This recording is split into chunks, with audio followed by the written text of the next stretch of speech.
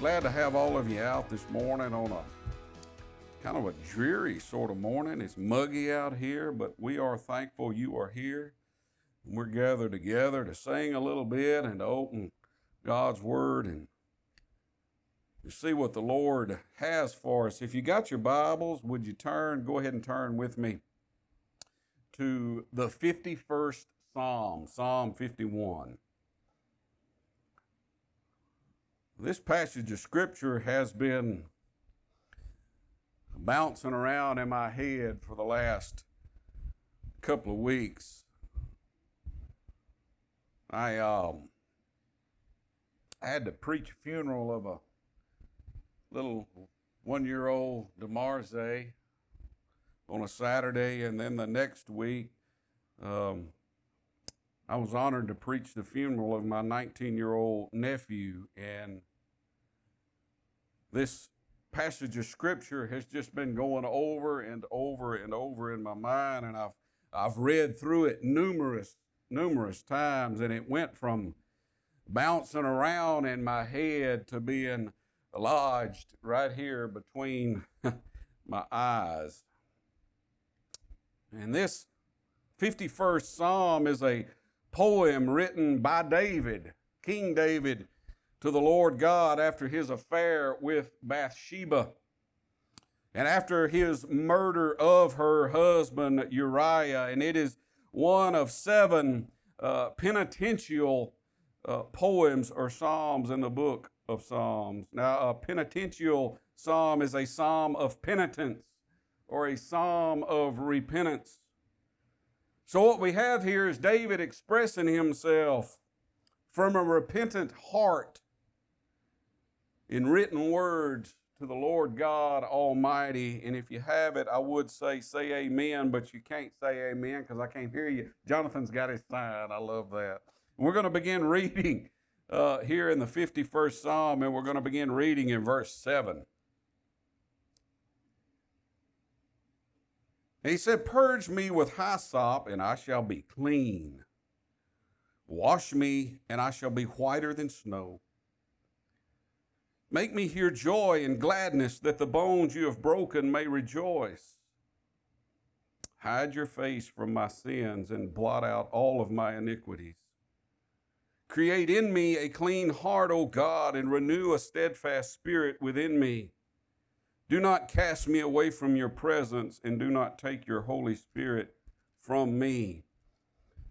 These last 2 verses are really what I want to focus on this morning. "Restore to me the joy of your salvation, and uphold me by your generous spirit. Then I will teach transgressors your ways, and sinners shall be converted to you." Would you pray with me? Father God, we're thankful for your word this morning. Father God, I just pray that each and every one of us, Lord, would read this, Father, would study this with an open heart, Father, that you might speak directly to it. God, I ask that you would fill my head with your wisdom and my mouth with your words, Father. Move me out of the way that you might be glorified in this place, on this campus this morning. For it's in Jesus' name I pray, amen. Now, first of all, I want to look at the author of this psalm. Who is this man, David? Well, he was the youngest and he was the weakest son of Jesse the Bethlehemite. And God had sent Samuel to Bethlehem to anoint him the next king of Israel. Now, Samuel did not know who he was when he went there. God had just told him to go. So Samuel had Jesse, when he got there, he asked Jesse to pass all of his sons before him. One at a time, just pass them through there. And God was speaking to Samuel, and he had went through all of the sons except for David, and he wasn't even going to bring David up there, and God was reminding him, there's another one. So he brought Samuel had David come out there, and God told him, he said, that's him. He told Samuel, I'm not looking at physical stature because David was the weakest among all of Jesse's sons. He was, the Bible refers to him as ruddy. God wasn't looking at his physical stature. He said, I'm looking at the boy's heart. Anoint him, David, among all these other sons to be the king of Israel. Now, David went on to become the most powerful man in the land. He was the anointed king of Israel. Now, I want you to think about that. You know, we say the king of Israel, and that kind of rolls off the tongue, but he was the anointed king of Israel. He possessed all the wealth and all of the authority that goes with being the king. He could have anything that he wanted. Whatever he desired was his. One evening he desired a woman. He saw this woman from the top of his palace, and I think back when we went to Israel, and we got to go to the city of David, and we went to the king's house, the king's palace, and saw the view from which David looked down upon Bathsheba. He looked down on her, and he desired that woman. And guess what? His servants brought her to him. He had what he desired. It turns out, though, she was married to a man named Uriah, who was the Hittite, is what the Bible calls him, Uriah the Hittite. And that was a problem. This woman that he desired was already married. And not for David. It wasn't a problem for David, because he was the king. He could have whatever he wanted. At this time, Israel was at war with the Ammonites, and at the time, the army of Israel, under the command of Joab, was laying siege to the Ammonite city of Rabbah. So Uriah is allowed to go off to war. Now David is going to write a letter to his general, to Joab, and tell him to put Uriah on the front lines. All right, they're besieging this city. Put Uriah up there on the front and then withdraw back, leaving Uriah to be killed. And again, we see David, the king, had what he desired. Bathsheba's husband was no longer a problem for him. Well, when we think about that story and we hear that story, we go, my gosh, David was horrible. Well, listen, look, next to Jesus, the scriptures cover more of David's life than anyone else. He was Israel's greatest earthly king. He was one of the most amazing men who ever lived. Yet his life was filled with similar ups and downs as those faced by men today. Even with all his power and all of his authority and all of his influence, he was just a man. He was a sinner, just like you and me. Scripture tells us, if we read back in 1 Samuel chapter 13, that David was called a man after God's own heart.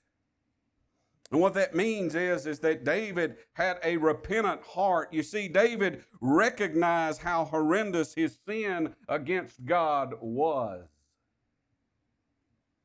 He blamed no one but himself, and he begged for divine forgiveness. You see, that is what we're seeing in these verses that we just read. That is what he is doing. Now, I wanted to read all of these verses so you can get a glimpse into the heart of David. But my focus this morning is on those last two verses that we read. You see, David is in a state of grief right here. He is sorrowful. He is broken. He is broken because of his sin. Now, all of these states of mind, grief and sorrow and brokenness, all of these states of mind are the exact opposite of being joyful. And I believe every person on this campus here this morning can relate to that. At some point in your life, you have been overwhelmed by sorrow and overwhelmed by brokenness. You're not immune to it. I'm not immune to it. The most powerful man in the land right here was not immune to it. God's anointed King of Israel here is indeed, he is broken. Scripture tells us that even Jesus wept because of unbelief and faithlessness of man. You see, unbeliever and believer alike. Beloved, I want to tell you that even though we are believers here, even though we are born again, even though we are heirs of God and joint heirs with Jesus, it does not mean we are immune to the effects of sin in this world. Those effects include grief and sorrow and suffering. In spite of all these things, David here reveals to us where his help comes from. Now let's look in verse 12. I just want to focus on these two verses right here. Verse 12 says, "Restore to me the joy of your salvation." David here is pointing to the source of his joy. You see, his joy wasn't defined in the fact that he was the most powerful man in all the land who could have anything he wanted. The source of his joy and the source of our joy is not based on, nor it is determined by our circumstances. But it is, in fact, God's gift of eternal salvation. Restore to me the joy of your salvation. I've got a picture on my wall in there. It's got a picture of a peacock, and that's irrelevant because it's got a peacock on it, but it has a verse of Scripture at the bottom of it. So, from Ephesians chapter 2 and verse 8, it says, "For by grace you are saved through faith, not of yourselves. It is a gift of God." The source of our joy is the gift of salvation. And that gift is given to us by God through his Son, Jesus Christ. David not only tells us what the source of our joy is, but he is pleading to the only possible restorer of that joy, the Lord. He's pleading to God, "Restore to me the joy of your salvation." He goes on into verse 12 right there. He goes on to ask, "And uphold me by your generous spirit." He is asking God to uphold. Y'all know what that word means? Uphold. It means to support me, maintain me by your generous Holy Spirit. You see, when he describes it as generous, he's talking about a spirit that is willing to give more than is necessary or expected to give. That is the God we serve. That is the Holy Spirit that we are filled with. David is pleading to God here, "Father, I am indeed broken." I want you to think about who's broken. That's the reason why I wanted to talk about so much about David, the most powerful man in the land that could have anything he wanted. "Father, I am indeed broken. I am grieved. Lord, I realize the source of my joy is you. You saved me. The grief of my flesh has overtaken me, and I know that you are the only one that can return that joy to my focus. Lord, remind me every day that your Holy Spirit, that your grace is sufficient, and it is abundant. Friends, we often forget that. Our focus will sometimes tend to be directed towards those states of mind, those things that we're experiencing, that we're feeling, that grief and that sorrow. But David here is reminded where the joy comes from and the source of the joy. And friends, we need to be reminded of it too. His Spirit reminds us, His Spirit upholds us. His grace is sufficient and it is abundant. Now look what he says in verse 13. After he asked the Lord to rejoice to me the joy of your salvation and uphold me by your generous spirit, then I will teach transgressors your ways, and sinners shall be converted to you. You see, these two verses have ministered to me for the last 2 weeks. The Lord has reminded me through the words of King David right here, words that he penned thousands of years ago, that we cannot minister to the hopeless of our own strength. Well, preacher, that's your job. You're the one supposed to do that. Praise the Lord, it is.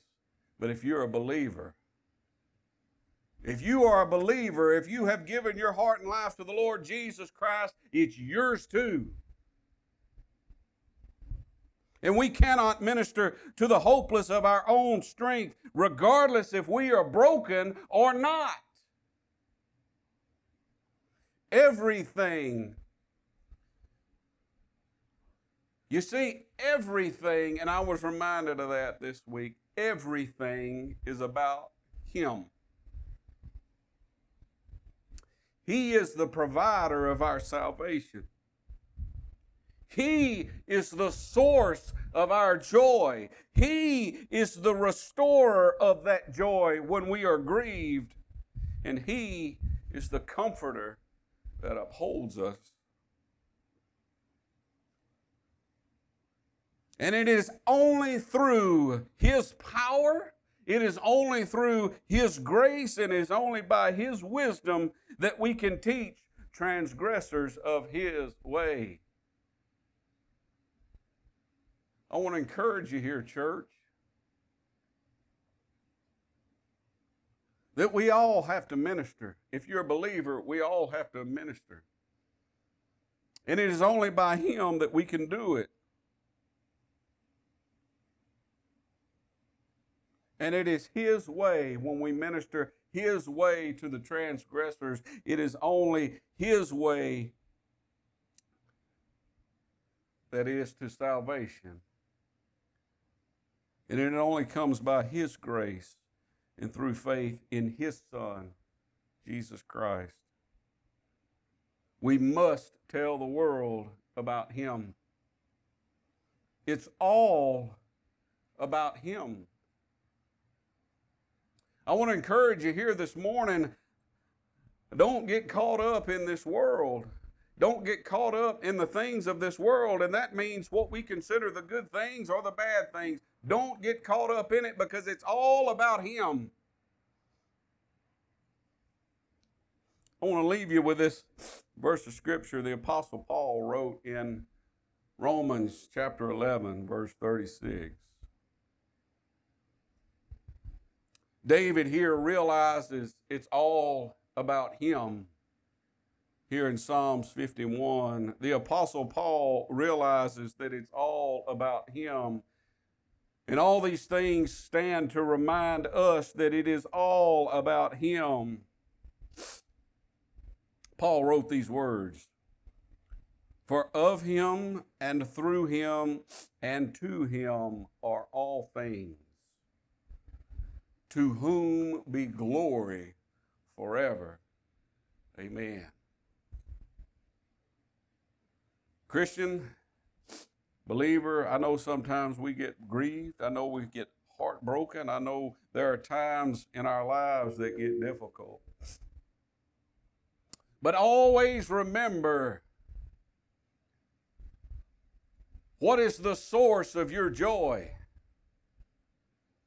And when you get grieved and when you get sorrowful and when you get heartbroken and when you get overwhelmed, remember who the only one there is that can restore it. Lost person here this morning, you don't know what I'm talking about. You don't have that comforter, that spirit that can uphold you, that can maintain you. See, that's what happens when we get saved, is that comforter comes and lives right here. And he knows what's aching your heart, what's paining your heart. He knows those things, and he can be your intercessor, and he can bring it to the Father. Believer, I'm here to encourage you this morning. Lost person, if you don't know what I'm talking about, I know you don't know what I'm talking about. I want to encourage you before you leave here, get to know him. Don't leave. Come see me. This is the hardest part of what we do since we've been doing the drive-in service, is have an altar call, because we don't have an altar here. But I want to tell you, you know who you are. Do not leave this campus without getting to know him. Would you pray with me? Father God, Lord, we thank you, Lord, for being the source of our joy. Lord, we thank you for being the restorer of our joy when we're broken. God, we thank you for sending the Comforter to uphold us. God, we're thankful for the great commission that you have issued to us, Lord, and that is to minister to a lost and dying world. Lord, that is to share the gospel of your Son, Jesus Christ, to this world. Father, I pray that you would strengthen and that you would encourage your people here this morning. Lord, if there be one that is lost, that doesn't know you here this morning, God, I pray that they do not leave here, Lord. We're not promised we're even going to get home. God, and it would grieve my heart, Lord, that if someone left here and they didn't know you, Lord, and their appointment came to stand before you without knowing you, God, Lord, it would grieve my heart. Lord, I pray, Father, if they don't know you, Lord, that you would make them miserable in their sin, Father, that you would draw them to the point of repentance, and that point would arrive today. God, we love you. We thank you. Lord, we pray that everything we've done here this morning would bring honor and glory to thy name. For it's in Jesus' name I pray. Amen. Y'all are dismissed. Don't forget, we're going to be gathering next door next Sunday morning. And if you don't feel like coming in, that'll be fine too. You can stay out in the parking lot and you can listen again. But we're excited about it. God bless all of you. You're dismissed in Jesus' name.